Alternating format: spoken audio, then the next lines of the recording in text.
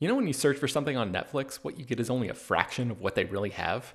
The streaming service actually has more than 18,000 titles globally, but only about 6,000 of those are available in the good old US of A. That means you're missing out on literally thousands of great shows. Unless, of course, you use ExpressVPN. ExpressVPN is an app that lets you change your online location, protecting your devices from unwanted snooping and allowing you to control where streaming services and other websites think you're located. There are over 100 different locations to choose from, which means you have access to thousands of new shows and movies no matter where you live. This doesn't just work with Netflix, it works with Disney Plus, Hulu, Max, a UK streamer called BBC iPlayer, and more. I was on a work trip in the UK during the final season of Game of Thrones, and I tried logging into my HBO account to watch a new episode, but the technology wouldn't let me because of geo-blocking. And I wish I had this app at that moment, because I now realize how incredibly easy it is to work around that problem. Here's a more recent example. It's Always Sunny in Philadelphia is not streaming on Netflix in the US, but I just fired up the episode where Dennis tries to have a peaceful mental health day, and technology keeps interrupting his plans. All I had to do was open ExpressVPN, connect to a UK server, refresh Netflix, and the show just popped up. It's super easy.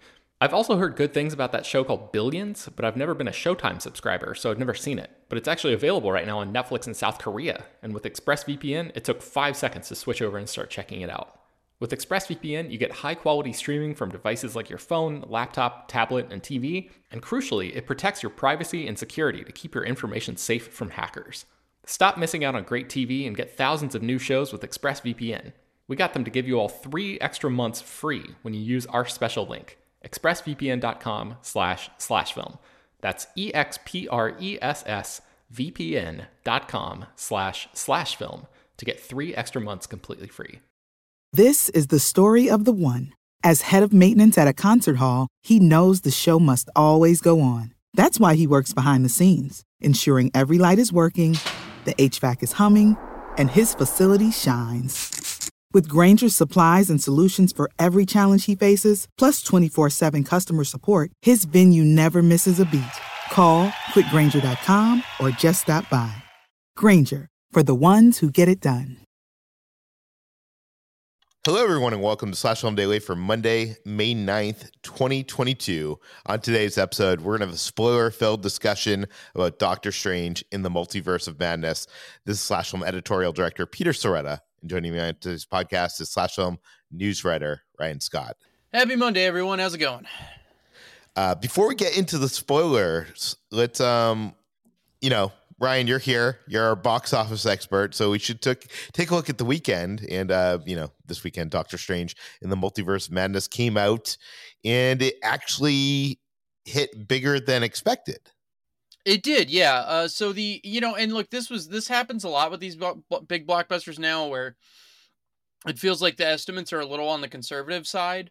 The projections kept going up. It started, I think, around 150. It hit the tracking. And then it kind of was like, maybe we'll get to 160 to 180 at the top end, but actually the numbers were just updated, so the weekend actuals were 187 is what it did domestically. The estimates were at 185, so it over-indexed a little bit. So Doctor Strange: The Multiverse of Madness, 187 domestic, and what's fun to think about is that the original in 2016 did 85 million domestic. And let's be clear, for a character very few people in the mainstream were familiar with at the time, that was an excellent debut. But this speaks volumes about the fact that Doctor Strange has appeared in 4 of the biggest movies of all time now, in between his sequels.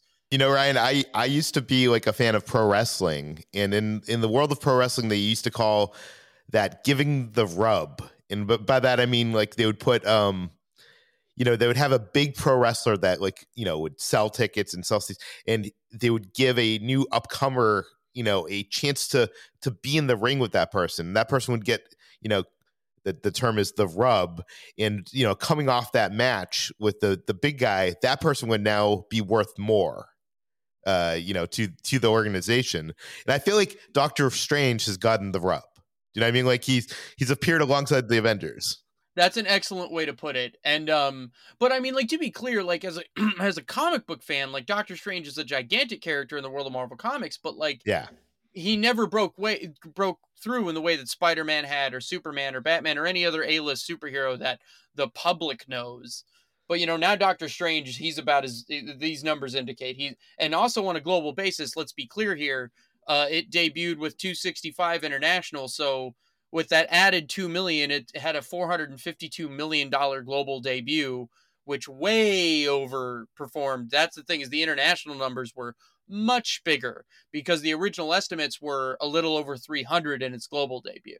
So it way over indexed overseas. So that's the thing, is very clear now that Doctor Strange in and of himself can very much sell a movie. But I mean, obviously this movie, in the marketing had a lot of intrigue for MCU people, but regardless, it's very clear that Doctor Strange and the potential of what a multiverse crazy horror Marvel film might offer was more than enough to get us to this point. So, second biggest debut of the pandemic behind Spider-Man No Way Home. The only other thing I can say about the box office this weekend is Morbius fell out of the top 20 entirely. Oh, wow. Box Office Mojo stopped counting dailies for the film as of a few days ago, and it looks like it may have lost almost all of its U.S. theaters, which is absolutely incredible for any Marvel film of any kind. Just stunningly big drop there. So. One other thing I wanted to mention about Doctor Strange is it's interesting that it was like so front heavy in the weekend. Like Friday made 90 million, and then by Sunday it was only 37.5 million. So that's like a huge drop. That's not as uncommon as you would think, because the thing is, those Friday numbers are always counting the Thursday preview numbers. Yeah. And the thing is now, because it's also Mother's Day, so there's probably less people going on Sunday to a movie called Doctor Strange. Totally, but the other thing is that on Thursdays it used to be just midnight screenings, and then it was like 7 p.m. Now there's screenings all day on Thursdays. Like the movie's basically open Thursday. So those quote unquote Friday numbers are really Thursday and Friday. So that 90 million opening day is insanely weighted with the essentially 2 days worth of box office. So even went to Saturday was 57.5 million, and then it went down 35% for Sunday. So why I bring this up, Brian, is you helped me out with my summer movie wager on the film cast, and it helped me do the research and putting together my list. And I put Jurassic World number 1, and I put Doctor Strange number 2. And now after seeing this movie and seeing the buzz online, which seems to be very divisive, I'm now worried that maybe the other Marvel movie might overtake Doctor Strange domestically this summer because it's more fun and more, maybe everybody can get behind it. Maybe, but I think the thing with Thor, you're discussing Thor Love and Thunder, I assume you're talking about, yes? Okay, so my thing here is that, yes, so I think the biggest thing is, Thor Ragnarok built up a lot of goodwill for Thor Love and Thunder. Natalie Portman coming back as Thor. There's a lot. We talked about these movies were going to be close anyway. But I think the thing is, Thor has been a bigger character for longer than Doctor Strange. And I think we've sort of seen that, even taking that into account, like Thor Ragnarok made, I think, less than $800 million worldwide. So like, it kind of seems like Doctor Strange has kind of gathered a bit more steam and goodwill than perhaps Thor has as an individual character. So, I mean, yes. Now, the one thing I do believe is we need to be prepared for a big drop next weekend, because like Doctor Strange has a B+ cinema score, which is good, not great. Rotten Tomatoes would have you believe things are going pretty well, but there does seem to be a bit of like lukewarmness with some people online. We'll see. I'm prepared for like a 60 to 65% drop next weekend, but when you have a $185 million debut, that doesn't kill you by any stretch. Plus, Doctor Strange doesn't have any big competition coming for a few weeks, so you're pretty okay.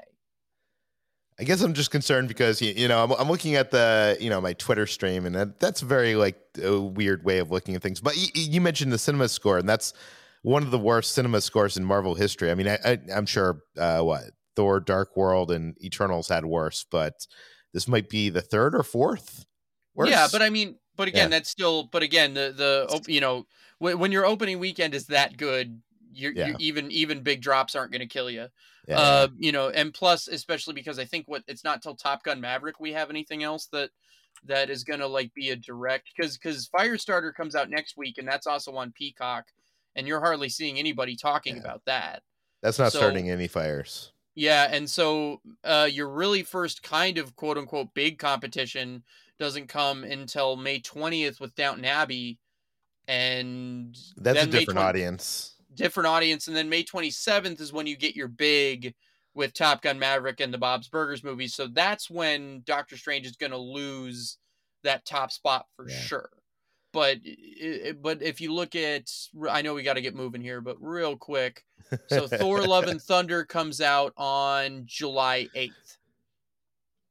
But you don't get quite as much of a big cushion with Thor: Love and Thunder, because the next weekend you have like 4 releases, but none of them are as big, but they're all there. And then, you know, you've got Nope coming out July 22nd, and DC League of Super Pets and Bullet Train the following weekend. So Thor's not going to have as much time to breathe either. Yeah, that's a good point. Good point. Okay, let's get into the spoiler room. You know, if you have not seen Doctor Strange in the Multiverse of Madness, please, you know, tune out now because we're going to spoil things. Ryan, you and I both give our brief reactions previously. Can you sum up your reaction to this movie in one sentence? Utterly personally disappointed. Okay, I think I liked it more than you. I thought it was weird and interesting, yet very inconsistent, and it felt like a movie that got a lot of was in the editing room and reshoots for a while. Sure was. Yeah. Okay. One thing a lot of people are talking about online, we've even written an article about this, and it's one of the things I pointed out in my initial tweet about this film is how gruesome and brutal this movie is. Like, this is the most gruesome Marvel movie yet, and people are, you know, like, this is PG-13. There's some really, you know, some people get cut in half. There's like, you really get to see the violence on the screen in this. Like, do you think it was too gruesome for a Marvel movie? I wrote a thing about this, and my last little bit of the article sort of does sort of ruminate on that a bit, like, because I just sort of wonder if families weren't expecting that. But at the same token, if you look at like historically what a PG-13 rating can be, I don't necessarily think this is any worse than other PG-13 movies have been in the past in some respects. And, you know, especially because a lot of the violence is like, you know, with like monsters and things like that. I mean, there is definitely some very overt violence in this movie, but it's like a lot of it's also kind of hidden too. Like, we're in spoiler territory, right? We can just spoil stuff. Yes. Okay. Yes. So like, sure, Mr. Fantastic gets shredded, but it's like, you know, weird like noodles because it's a stretchy person. And then like, you know, the Black Bolt definitely has the worst death in the whole movie, but like his head is caved in under his suit, so you still don't fully see everything. Like, I feel like it was definitely pushing it, but it's, you know, I don't know that it's any worse than other PG-13 movies I've seen. Oh, it definitely isn't worse. I think it's just, you know, kids are going to see this. Sure, but I also, yeah, that's true. But I also think like PG-13 is probably the widest berth of like it within the MPAA's ratings of like, you know, like the low end of PG-13 versus the high end of PG-13. There can be a big variance in there. Yeah. This movie was filled with some very strange moments, not to be use that word, but let's go over some of them. I know Valerie on the site wrote an article, "The Strangest Moments in Doctor Strange and the Multiverse of Madness," and I'll go through a couple of them here. So, Strange in America Go universe hopping. This is a moment in the film that happens early on that I actually wanted to see more of. I would have liked to seen other even more multiverses, and see even weirder stuff. It felt like it went by too quick. What did you think of this whole sequence? Yeah, for like a movie that was billed as like the Multiverse of Madness, the large bulk of the movie was just spent in 2 universes. Yeah. And so Yeah, I mean, like, this part was cool, but I mean, that was pretty much it for a lot of the universe hopping. I mean, for the most part, it was, two universes, and then you get a little glimpses here. I mean, I don't know what else to say about it. That it was, for what a lot of people might have been thinking that they were getting into.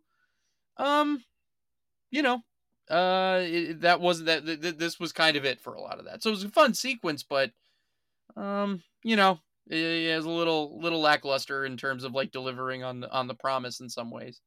Yeah, I kind of wish like there was like one moment where they jump into like the Spider-Verse with actually Miles Morales animated. I think that would have been fun. Maybe too zany even for this movie. Um, let's talk about America Chavez, this new Marvel character introduced in this film. At one point, she sees a bee and accidentally sends both of her moms into another universe. Yes. Such a weird moment, a weird sequence. And by the way, I've heard a lot of the reshoots and test screenings was around America Chavez. A lot of people didn't understand her character. A lot of people didn't care about her. And in the end, it seems like, for the most part, that seems to be the case with the final cut too. So it doesn't seem like they accomplished much. But yeah, one of my biggest issues personally is that, like, I don't have a ton of attachment to America Chavez as a comic book reader, but like, the Marvel Universe has done a good job of making me care about characters I didn't care about even as a comic book reader. And America Chavez to me felt more like a plot device than a character.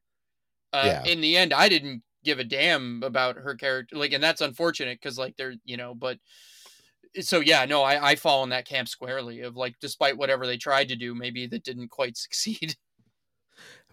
Maybe the strangest moment of this movie was when both Doctor Strange are fighting and they're going to battle with musical notes.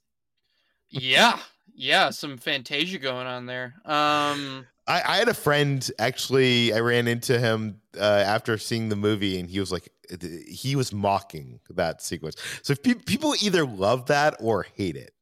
I'm in the camp of that was awesome, but yeah, I felt like of two minds about it. Even as I was watching it, I was like, this is inventive and interesting. It is by no means out of bounds for a character that is a sorcerer based in superhero comic books, let alone in a Sam Raimi movie. So like, even though it didn't do as much for me as it might have done for other people, I respected the kind of interesting swing there. Like that of my personal issues with this movie. And to be clear, I guess like where I land on this movie is that it's just resoundingly fine. But Doctor Strange means a lot to me. Like as not even just comics, but like as a fictional character. So, my hopes for this movie were tragically high. So where it landed is just, so if I sound a little harsh at moments, it's just that, it's just a bummer. But so this is one of those moments in terms of my list of things that like would be a problem or would be something that I loved. It just falls squarely in the camp of like, okay, that happened. Let's move on. So I think the biggest kind of like reveal or twist of this movie is the Illuminati and their involvement, which actually, Marvel kind of gave away in the later trailers and TV spots. They actually showed a lot. Yeah, not kind of. They full on gave this up. Yeah, I think it's in inverse to No Way Home, where they didn't show any of that in the marketing, or Sony didn't show any of it in the marketing, and I think that's because they knew that they had a great movie that people were going to love, and here they kind of like had to tease these cameos to get people to come out to. They thought that was probably best for them making money at the box office, but. I don't know. I when I came out of the movie and I said there were some fun cameos and stuff like that. It seems like now the reaction to the reaction is that it's surprising that there weren't more. Yeah. I mean, like, I think what a lot of people, and look, to be very clear, I was hoping this wasn't going to devolve into a meaningless cameo festival. like because this had every possibility to do that. But yeah, the cameos we did get, I mean, were, you know, they were interesting, but I mean, they weren't the ton. It was really relegated to that one scene. And you know, the internet. Do you think the scene, like the one thing I was shocked about the scene is they introduced the set of characters, and within like, I want to say like a period of a minute or two, they're all like completely annihilated, decimated. Well, I mean, you probably have like a 10-minute chunk of the movie where like you're meeting the Illuminati, they're sort of judging Dr. But yeah, well, you're right. Once once the fight begins, Wanda just, you know, I mean, and look, if you're gonna do it, do it. If you're gonna say in this movie we're gonna give you everything you want and then take it away from you in a matter of a couple of minutes, you know, commit to that idea and do it.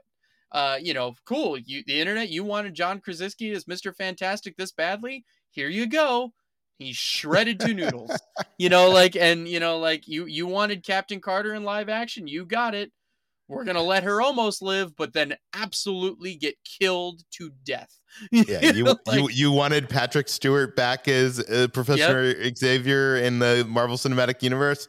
Well, you got it, and you even got him in the chair, and he's dead. Yeah, we're going to break the shit out of his neck. Just you know, like a, you know, and I think that's the fourth time Professor X has had to die in a movie. Like I think Patrick Stewart now has died. Like, it's crazy. But no, so like that's one of those things that like, especially if it hadn't been revealed in the trailers, like to get to the Illuminati and then have that happen would have been pretty wild. And I actually liked most of that sequence. That was probably my favorite chunk of the movie, actually. Especially then after that, you get to like the most like horror show of the whole movie when Wanda's like chasing them through the tunnels, and like that's like a straight up horror movie for a couple of minutes. That was really cool.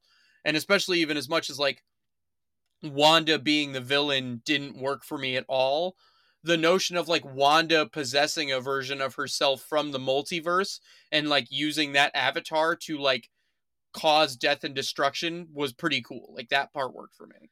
Yeah, that is a cool idea. Before we get to that though, because I think we're skipping over some stuff here, I think the most interesting of the Illuminati that appear here is they actually had Black Bolt from the Inhumans TV show, which wasn't considered part of the Marvel Cinematic Universe. I guess now it is in another multiverse. They have the actor reprising his role as Black Bolt in this scene. That's kind of Anson Mount. Yeah, getting a little bit of a, what do you say, a 10-minute redemption arc here. That's kind of insane, right? Like, I don't know. That is totally unexpected for me. I absolutely love Inhumans in the comics, and particularly Black Bolt as a character. And so that Inhumans show, like I remember when they announced they were doing an Inhumans movie, I was like, hell yeah. And then they like bailed on that and they're like, it's an ABC series. I'm like, what an interesting idea. And just to give people an idea, the Inhumans TV show that aired on ABC currently has an 11% approval rating on Rotten Tomatoes. This is not something that anyone loves. So, but then it's kind of a fun idea. You're like, okay, fine, we're going to kill Black Bolt. Why don't we just kill the one nobody liked? You know, like, but it's also interesting because nobody saw it too. So it's like you're putting this thing in there that like only who's going to recognize him. But I think that's why it doesn't matter, right? Like the few people that do recognize it are like, oh, that's interesting. And then it just sort of probably works on a different level for people who don't know. Because other people who don't know, they're just watching this like, oh, these are other heroes from other universes. Oh, this is Black Bolt. I don't know who that is, and maybe I don't care because this is a multiverse, and that's sort of built into the concept of it for the general audience. And then, like, it's interesting that they don't even let Anson Mount, like, have his mask off. Like, they just have his face covered. Like, I just wonder how much they paid him to be like, hey, you want to come revisit, like, the worst thing of your career real quick?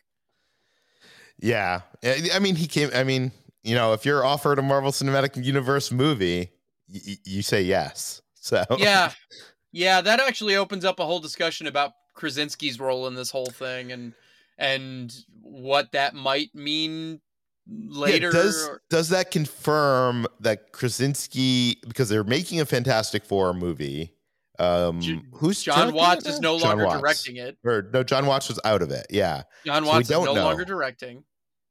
We don't know who's directing it right now, right? Has not been confirmed, but that Krasinski fellow's made himself a couple of big ass movies here in the last few years. Oh yeah, you were trying to pitch that last week. Me and the entirety of the internet. So yes. the fact that Krasinski is playing Reed Richards in this multiverse, does that confirm that Reed Richards in the 616, the MCU multiverse, is he going to play Reed Richards in that? I think what's interesting is it opens up two possibilities, because like largely up to this point, the multiversal variants have been like versions of those actors that we've seen, like the J.K. Simmons, J. Jonah Jameson is different in 616, but is still kind of the same guy from Raimi's Spider-Man movies. At the same time, though, Loki, although No Way Home has different Spider-Man. Right. So, but like, so at the right. So I was just gonna say, like, Loki, you have like, you go as far as like alligator Loki, like so. Oh, yeah. So it gives you the option to say, let's say Krasinski wants to direct this movie. Let's say he wants to do more of it. He can be your guy, but he does not have to be your guy. So like, you've now opened the door for either possibility. So no, I think that Marvel might like him to be the guy. But I also think that I'm not sure. One of the interesting things I consider, I almost wonder if he wouldn't be interested in directing the movie, but still not being the main Mr. Fantastic, which would be interesting. Like, he did his moment as Mr. Fantastic, but then he just directs the movie and doesn't star in the movie, like as the main Mr. Fantastic in the MCU. I guess what I'm saying is, like, all possibilities are on the table at this point. I like the idea of like taking the hatchet to these, like the whole cameo craze with like this whole sequence, and it's a fun sequence. But now a part of me is kind of like, does this do these characters dirty? Like, Maria Rambeau as Captain Marvel, that character is going to appear in future things, and obviously Reed Richards is going to appear in future things, and they were taken out so easily. So like, I don't know, like, does that do a disservice for their characters, like the strength of their characters? No, I don't think so, because like, if you go back to Avengers Endgame, when Wanda got like really pissed off at Thanos, if he hadn't like had his ship like launch its entire payload, like Wanda might have crushed Thanos to death, in that moment. Like, so it's been pretty built up that Wanda's extremely powerful, especially when she kind of loses her cool. That's more or less consistent with some stuff we've seen in comics, like not just with Wanda, but like also like Jean Grey is very in that category of like, when Jean Grey loses her cool, like she is kind of one of the biggest forces to be reckoned with in Marvel. And so I think a demonstration of just how far gone Wanda wasn't necessarily out of bounds. Because if you're going to, again, I don't like the decision, but if you're going to do it, you better do it. If you're going to say Wanda's now bad, for whatever, fine. I'm not going to argue about the motivations or whatever, but like, that then you better do it. And this is just some universe within the multiverse. Cool. Kill all those people. Who cares? Like, we're not going to see him again. What does it matter? There's going to be another Reed Richards, and there's going to be, this is not our Captain Marvel, and this is not even, I guess it's technically the Captain Carter we met in What If, maybe, but like, these aren't the versions of the characters we've come to know. These are just a version of the character. Yeah. So I sort of, like I said before, if you're going to do that idea, commit to it, and this is a way to do it.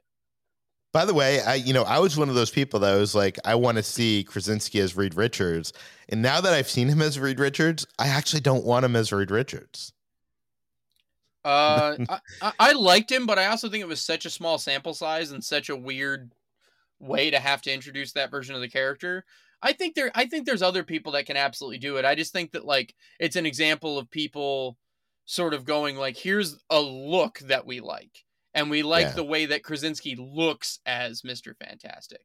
Does that always translate to like the best version? No, it doesn't always translate to the best version. Same thing of like, sometimes you don't like the way someone who is cast in a role looks for that role, but then they just crush it once they are, in once you get to see it. So it's an example of that, sort of the inverse of that whole thing. Okay, you mentioned earlier that you do not like Wanda's arc in this. No, no, not at all. Talk about that a little bit. Well, okay. Before I ramble about it, how did it work for you? Did this work for you? Did this feel earned for you? Did Wanda going full evil? Because let's be clear, that's what she did. Did that work for you? Well, before we talk about me, there's been some talk of like, does this movie work if you haven't seen WandaVision? And I actually have a friend who saw it and didn't see WandaVision, and he was so confused. He did not understand what was going on. Why did Wanda have kids? What was like, I don't know. I think a lot, I've seen some critics say that like Marvel did a good job of making it so that if you've seen WandaVision, you got more out of it. And then if you didn't, it's explained within the text of the movie. And I actually thought that when I saw it, but after talking to my friend, I actually don't think that's the case. I think they did that, but I don't think it's a quite accomplished here.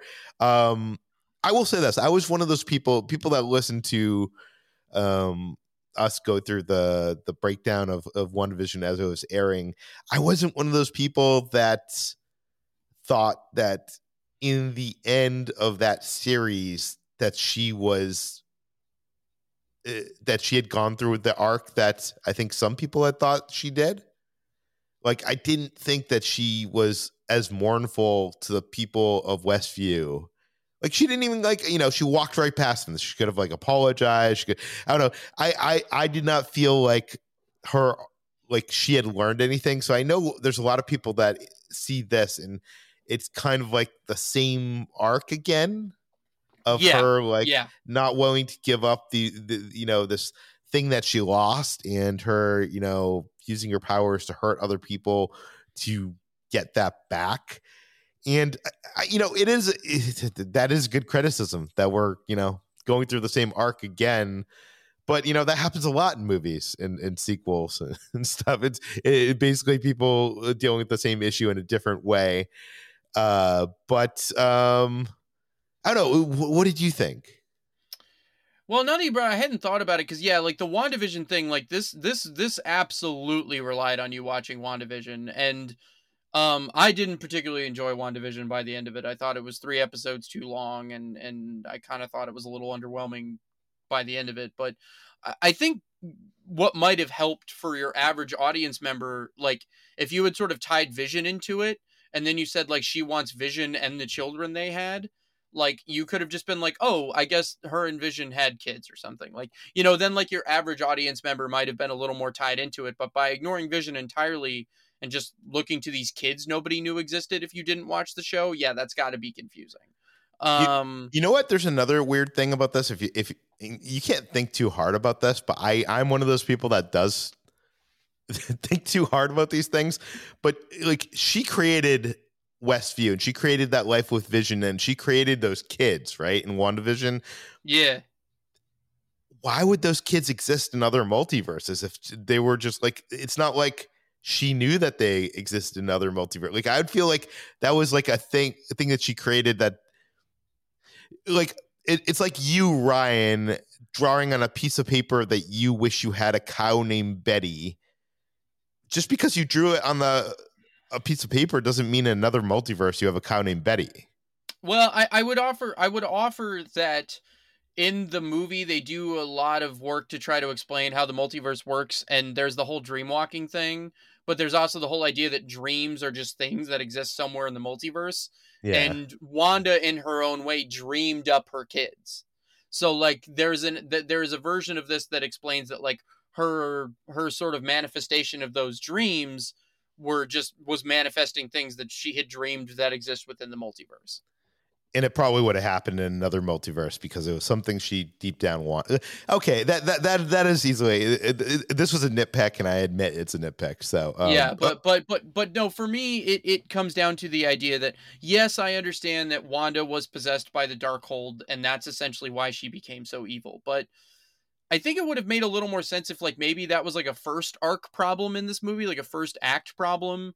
and then like you sort of are like, what would Vision think? And then she's like, oh right, yeah, like that, this is totally evil of me, what the hell am I doing, like, and then maybe you find out that there's like another villain pulling the strings, or that it's like Nightmare or something.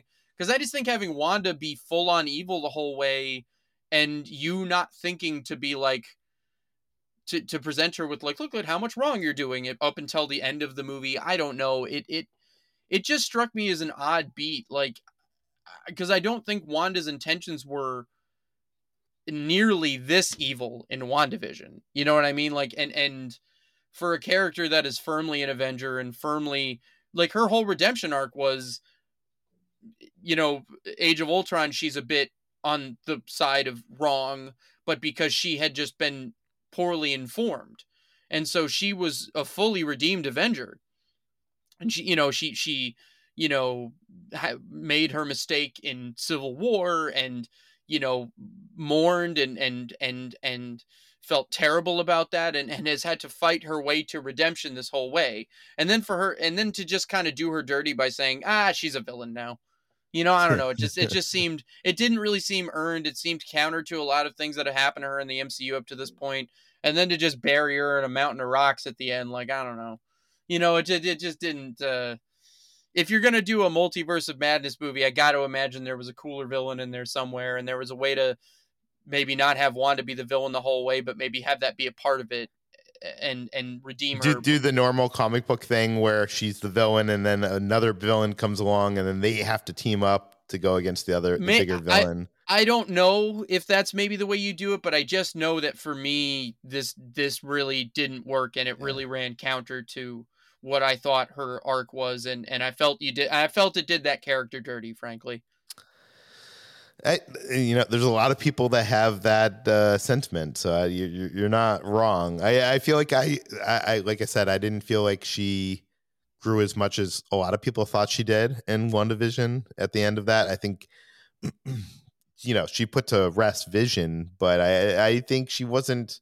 I don't know. I don't think she cared what she did to those people of Westview. I'm with you. I don't think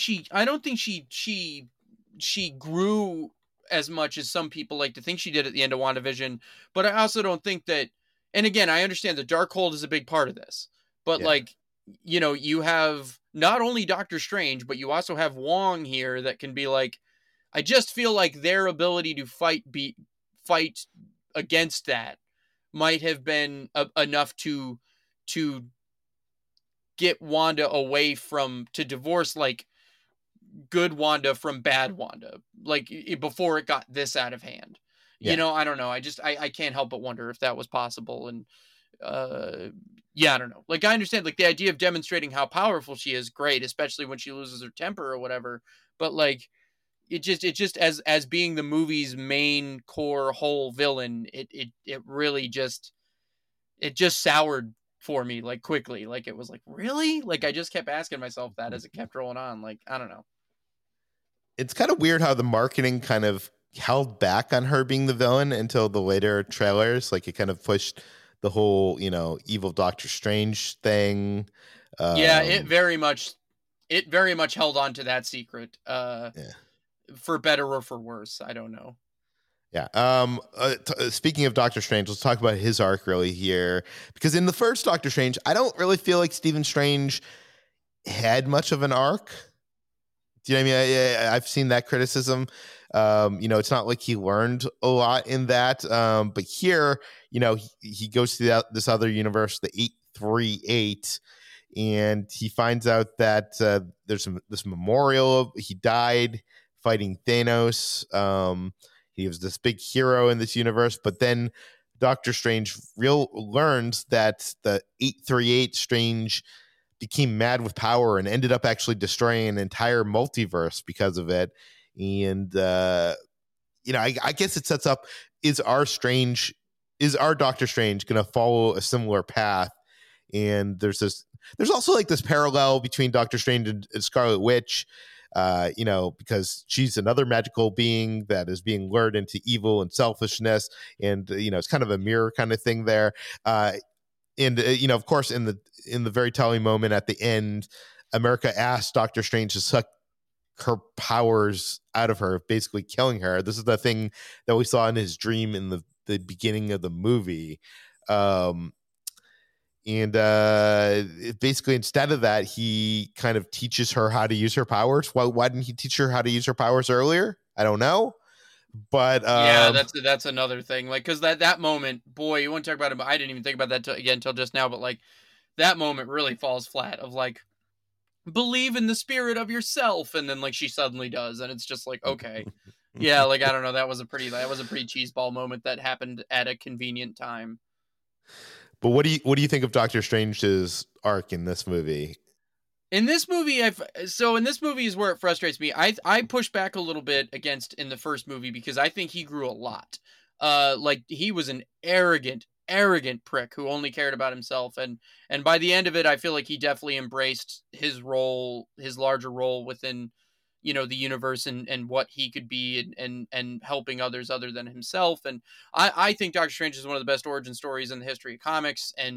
But part of what I like about that origin is that once he's past that origin, his arrogance in the comics seems to come into play that like, no, okay, cool. You worry about protecting New York. I am protecting all of reality, and it is tough for you to understand where I'm at. Like, like there's even like the bit in the Civil War comic where he's just like, hey, I'm sitting this one out, guys. Just like, I love, like, and like, but like his reasoning is so profound and interesting. And so I was sort of hoping that within this movie he would, because definitely by the time you get to like Infinity War, he is very much like in Sorcerer Supreme mode, and he is very much seemingly doing the right things and concerned about the greater good, and as he should be. Here he kind of falls a little bit more back into the you don't get as much development as you'd maybe like, and yeah. Because in the beginning, there is a little bit of like, painful growth where he's got to say goodbye to Christine, and he's handling that maturely enough. But like the not bowing to Wong thing, like until the end, like that's a little childish. Yeah, I don't know. It definitely like seeing the multiversal versions of himself that are like more destructive than they are helpful. Like that sort of runs counter to the version of Doctor Strange that I care for. In the comics. Yeah, I don't know. I feel like his arc was a little stunted here. Especially because the ending is so weird. Like the ending of this movie is so strange. Like it ends on just such a bizarre beat.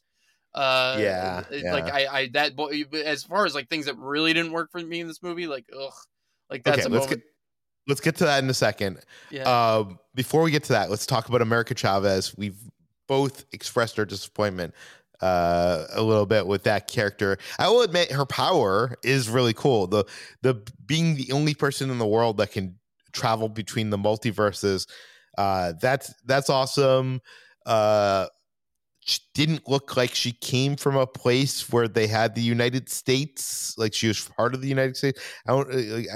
I know her name's America, and then she has this jacket that has like stripes and stars on it. So is there, I haven't really read anything about the character in the comics, but is there any explanation for this, Ryan? Like, I do not understand what is going on here, because it seems like she's from our multiverse, but she clearly isn't. I mean, there certainly wasn't an explanation within the movies. Again, I've only encountered America Chavez like in passing in comics I've read. Like, I've not read any of her solo stuff. Like, she's popped up in stuff that I've read, but like, not.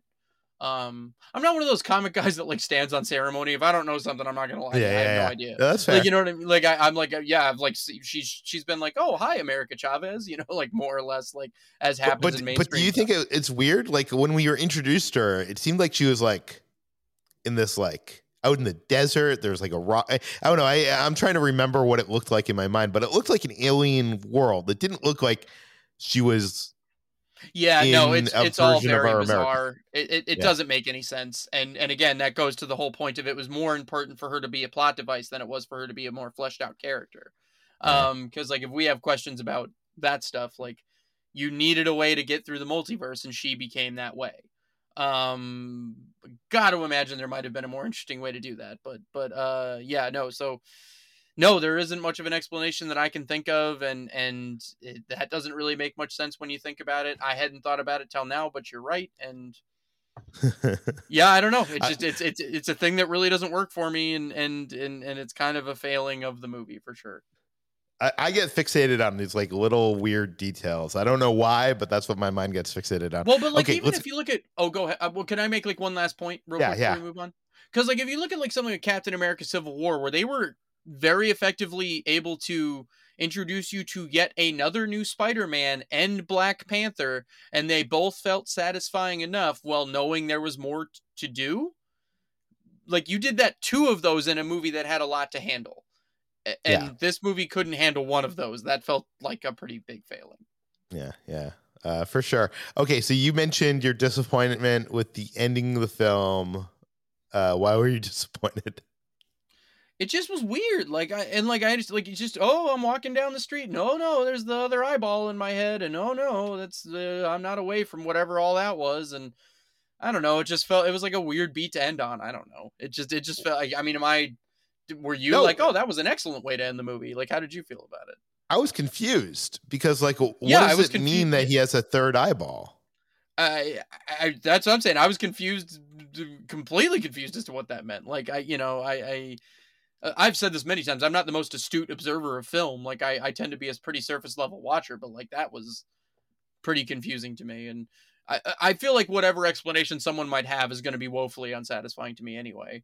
Like I don't really need Doctor Strange to have a third eye in his goddamn head. And especially because it's still there in the post-credit scene, not to jump ahead or anything, but so clearly that's something we're going to be dealing with whenever he does return, because the credits make it clear Doctor Strange will return because Benedict Cumberbatch loves big paychecks. Let's jump to that credit scene. So, okay, so what happens is Charlize Theron shows up and is like, Marty, we need to go back to the future. And they're like, hadn't thought of it that way, but yeah, kind of. And like, I don't know, everybody in the theater is like, who is that? Even like people that like know Marvel that were sitting next to me at the premiere, like, big Marvel, were like, who is she supposed to be? I knew because I'm like big in Doctor Strange. Like I was excited to see her. I've been waiting for Clea, but like that, and Charlize Theron's about as big of an actor as you get, so that was cool for me. But like, yeah, I can understand how it didn't really mean anything to people who had no idea. Wait, since you know who she is, Ryan, explain to everybody out there that might be questioning, like, who is she playing? What does this mean? Who is Clea?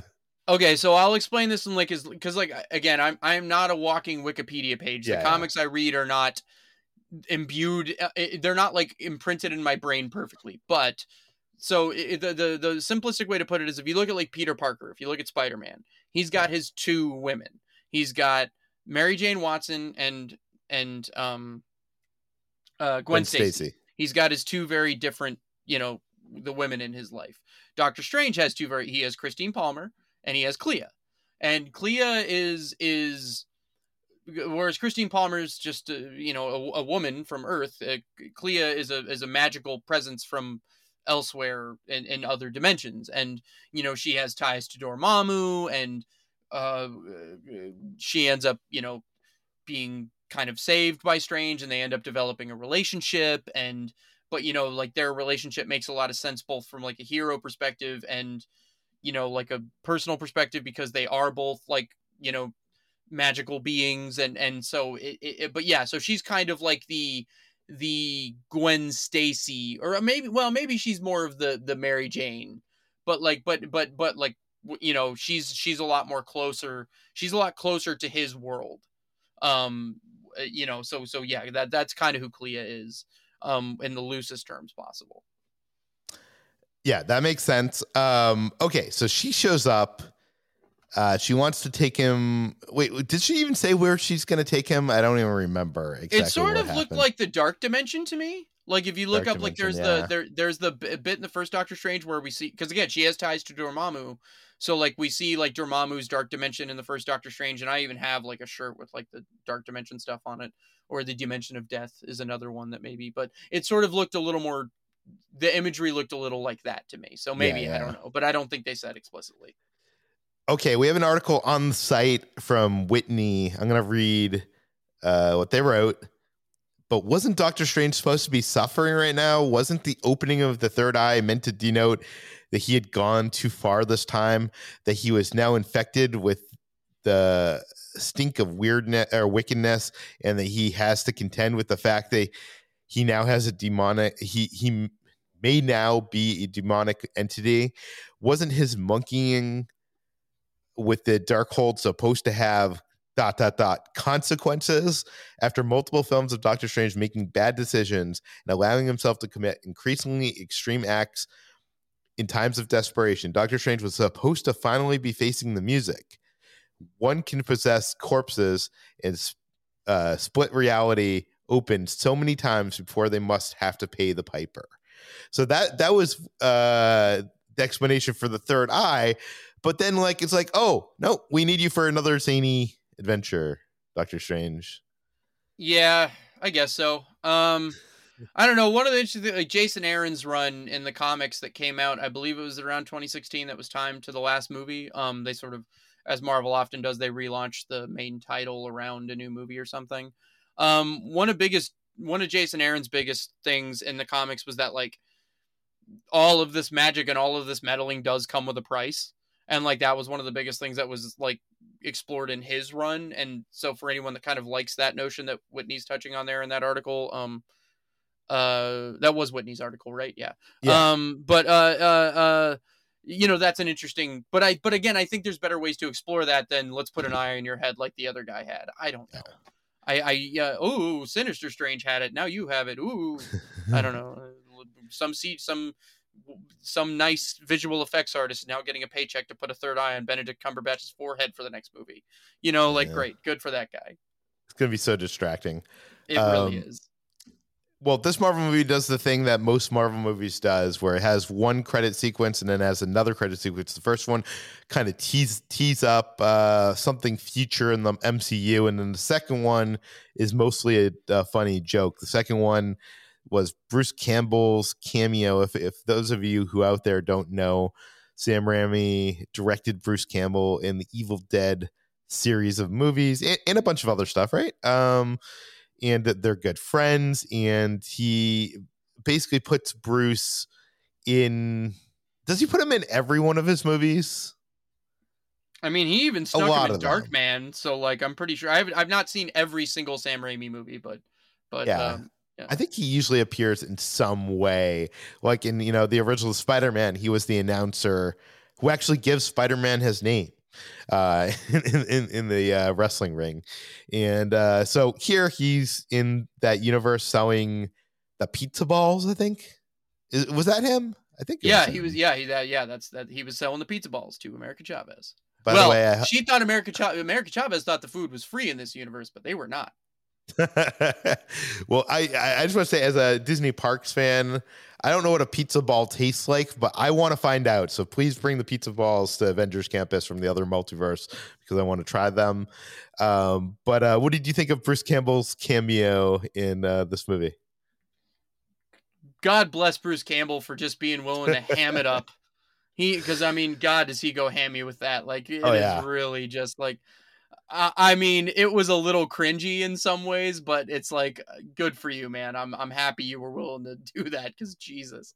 Like, my favorite cameo of all time for Bruce Campbell is actually the one, as much as I don't like Spider-Man 3, his Spider-Man 3 cameo is so fun because it's so hammy, but, like, this was similar to that, but I don't know. What was his Spider-Man 3 cameo? I don't remember. The one where Peter's finally going to propose to Mary Jane, and he's the maitre d' at the restaurant, and he's, like, doing the zany thing with the ring back and forth. It's super fun.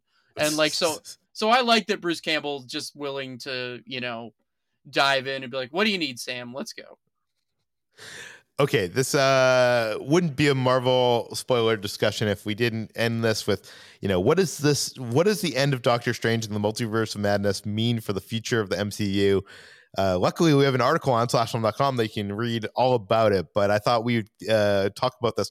Let's start first with America Chavez, who, you know, this is a question I've gotten a lot from people since seeing the movie, Ryan. It's like, why, now that America Chavez knows how to jump to other multiverses, why doesn't she jump to the multiverse with her parents and reunite?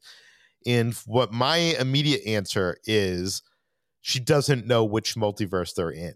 Yeah, I think that's explained And- like several times. But then everybody says back to me, well, Doctor Strange was able to find out which multiverse Wanda was in. Why can't Doctor Strange do that for America to reunite her with her parents? What a good-looking question. And you know what? I don't have an answer for that. My only answer is like, oh, he can't use the dark, or he can't use whatever dark magic he did to do that anymore. He's a changed man, which is kind of I don't know. It kind of doesn't seem right that he wouldn't help America find her parents. But yeah, especially because at the end she's just like, cool, I'm gonna be. I don't believe America Chavez is a sorcerer in the comics, so like that's an interesting weird place that we end up with her, that she's like, oh, I'm a sorcerer now, thanks, Yeah, adopted dad. I don't know, like that's kind of that also really didn't land for me, I guess. what do you think her future is in the MCU?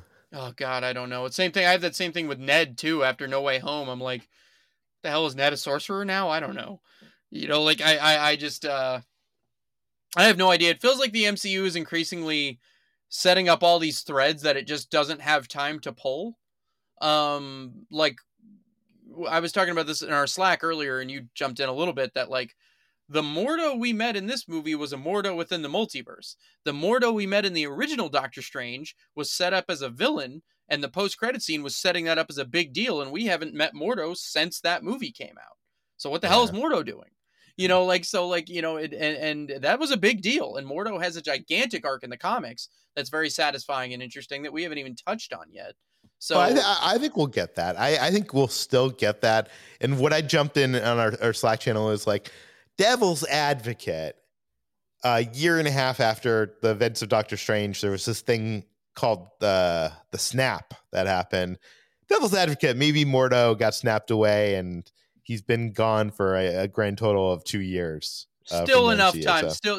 Still weird that it hasn't been addressed, really. But anyway, point being, it seems like in some ways the MCU is getting a little big for its britches with some of this stuff, and that like, yeah, there's a lot of weird little dangling threads that God knows when these things are going to come up again. The only thing I can think with America Chavez right now is that it seems increasingly like we're going to get a Young Avengers thing, be it a movie or a TV show.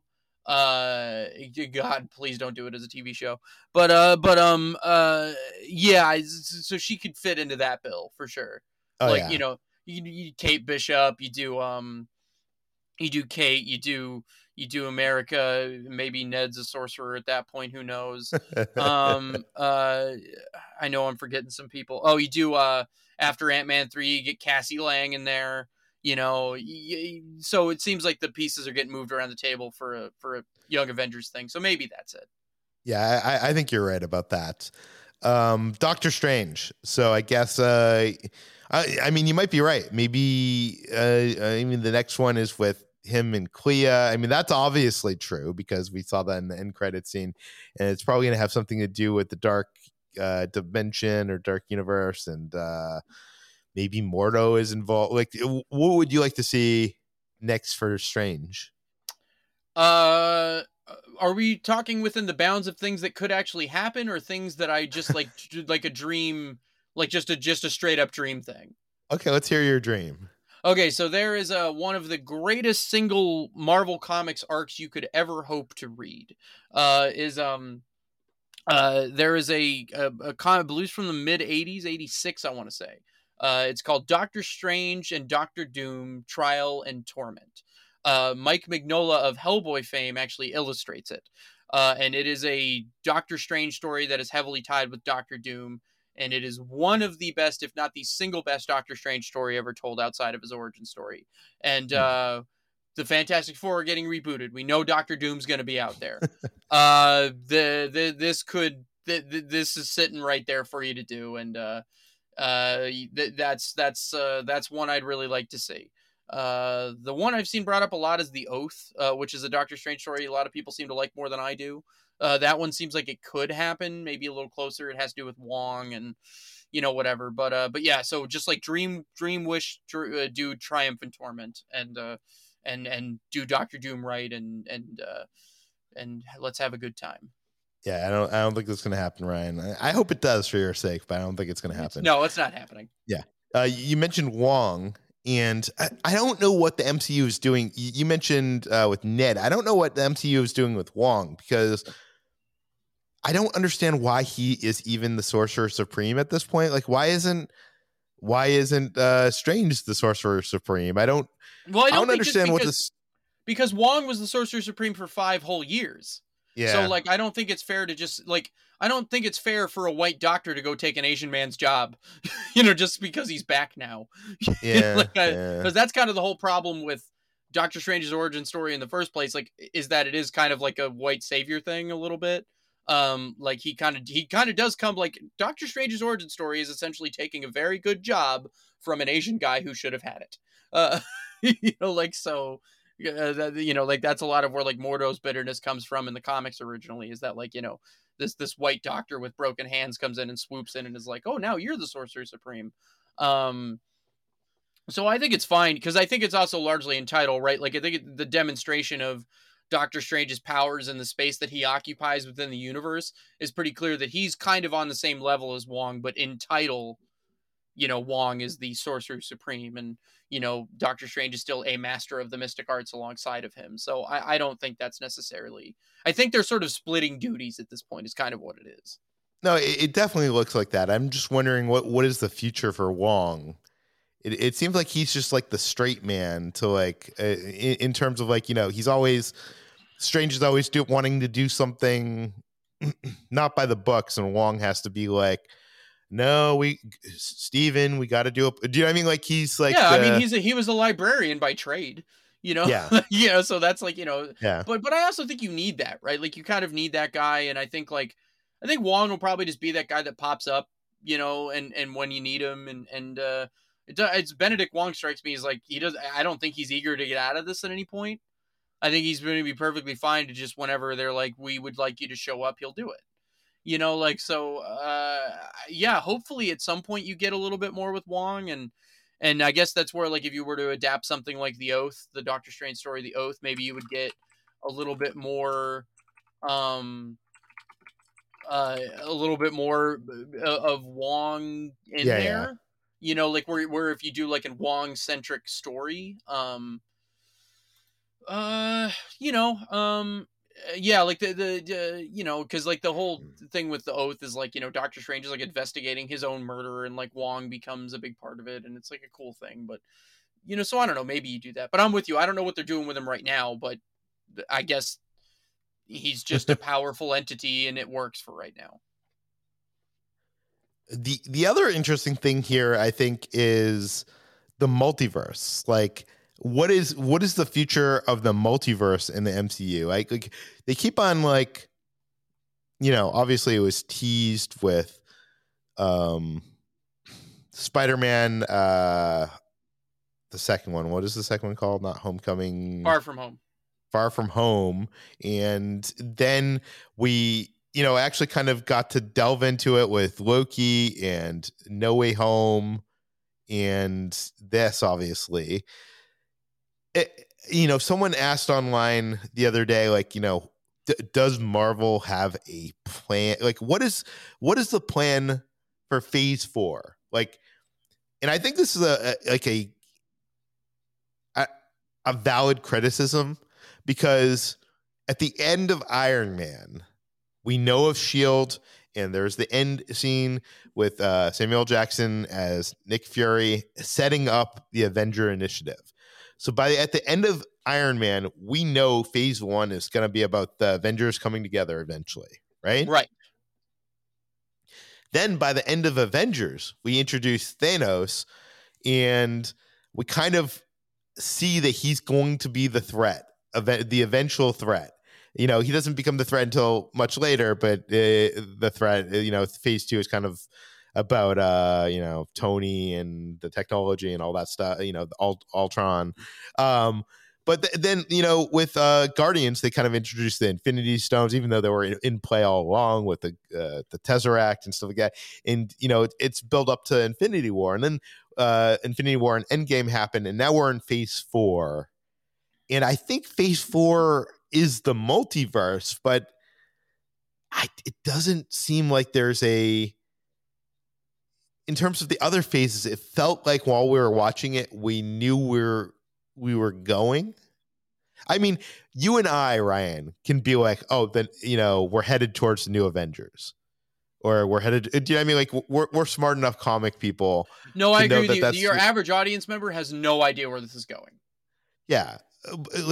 But where are we going with the multiverse? I know the multiverse is Phase 4. Like, it needs to be, like, that's the only thing that is bringing Phase 4 together in some way. When we have, like, Ant-Man coming up, which has, Kang, who, appeared in Loki, and, it seems like the multiverse.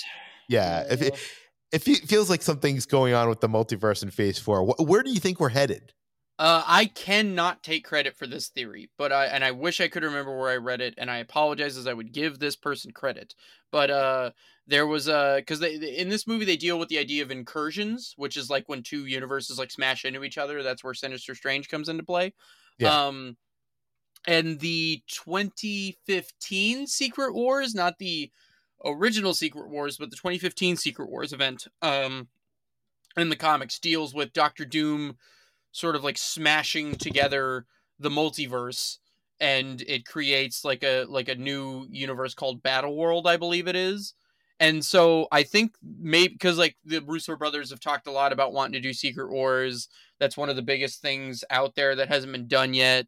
So I think the idea, if you look at that second Secret Wars book, and if you look at like the introducing the idea of incursions in this movie, maybe this all leads to Secret Wars, and you do that version of Secret Wars where the universe is all smashed together, and that's how you get heroes fighting heroes, and then that also works as a gigantic MCU reset by the time it's done. So you can actually give people what they want, and then you have your excuse to hit the big red reset button. Maybe by that time you're 2 decades in. If this is, let's say it's 2028 when this happens, after 20 years, you can essentially like you get your soft reboot. Interesting. I'm not sure if, I guess. Yeah. I guess you have to be headed to Secret Wars. At some point, yeah. Like, because I don't know what else the big thing is. Like, because Kang is looming, and I feel like Kang, the big thing at the end of Loki was like, I've done this, I've done every version of this, I've done all this, and he's almost like bored by it.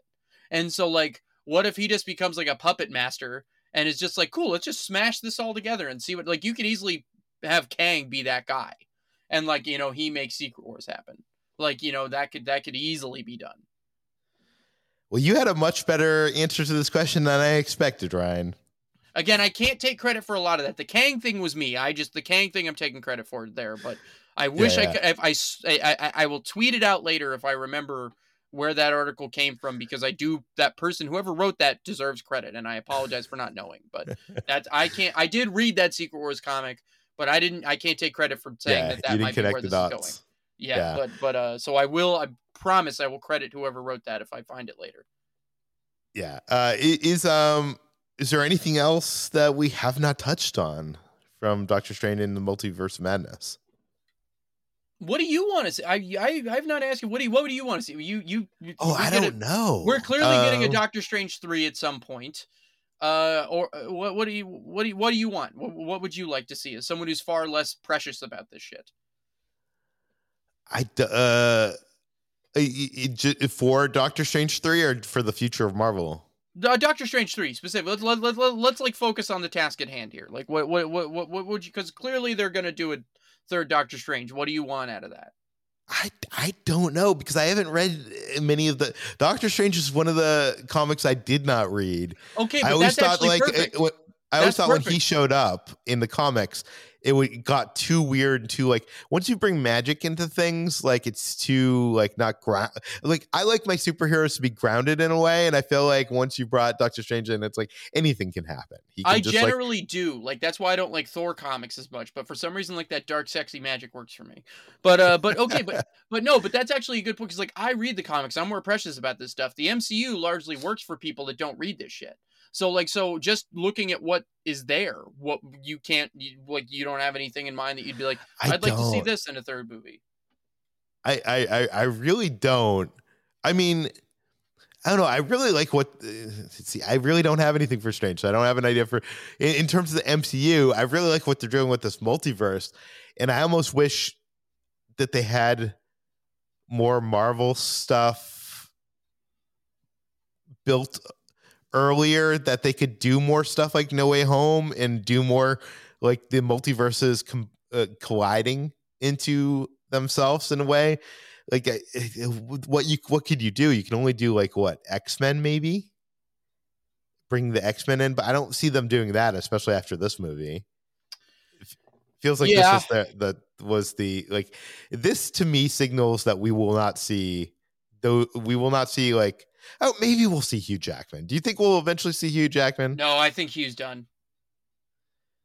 I don't know. I think if Marvel calls. The only way I think Hugh Jackman would do it is maybe Deadpool 3. Yeah. Well, that would be the only place, because the original pitch for that was they were going to be like a road trip comedy with Hugh and Ryan, but that's what I want to see. I want to see Deadpool across the multiverse. Well, God, I mean, if you want to go that way, just do Deadpool kills the Marvel Universe. Deadpool. There was that Deadpool Kills trilogy in the comics, and yeah, Deadpool Kills the Marvel Universe is great. That would be a lot of fun. Yeah. Okay. I think we've hit the end of this episode. We've mentioned a bunch of articles that are on slashfilm.com. We have I want to say 24 articles on Doctor Strange and the Multiverse Madness. So if you want to dive more into any of this, who Clea is, or any of that stuff, we have the links in the show notes. This podcast is published every weekday on Apple, Google, Overcast, Spotify, all the popular podcast apps. Please feel free to send your feedback, questions, comments, concerns to us at peter@slashfilm.com. And please rate and review this podcast on Apple Podcasts. Tell your friends, spread the word, and we'll see you tomorrow. This is the story of the one. As a maintenance engineer, he hears things differently. To the untrained ear, everything on his shop floor might sound fine, but he can hear gears grinding or a belt slipping. So he steps in to fix the problem at hand before it gets out of hand. And he knows Grainger's got the right product he needs to get the job done, which is music to his ears. Call, click Grainger.com, or just stop by. Grainger, for the ones who get it done. When you need mealtime inspiration, it's worth shopping Kroger, where you'll find over 30,000 mouth-watering choices that excite your inner foodie. And no matter what tasty choice you make, you'll enjoy our everyday low prices, plus extra ways to save, like digital coupons worth over $600 each week. You can also save up to $1 off per gallon at the pump with fuel points. More savings and more inspiring flavors make shopping Kroger worth it every time. Kroger, fresh for everyone. Fuel restrictions apply.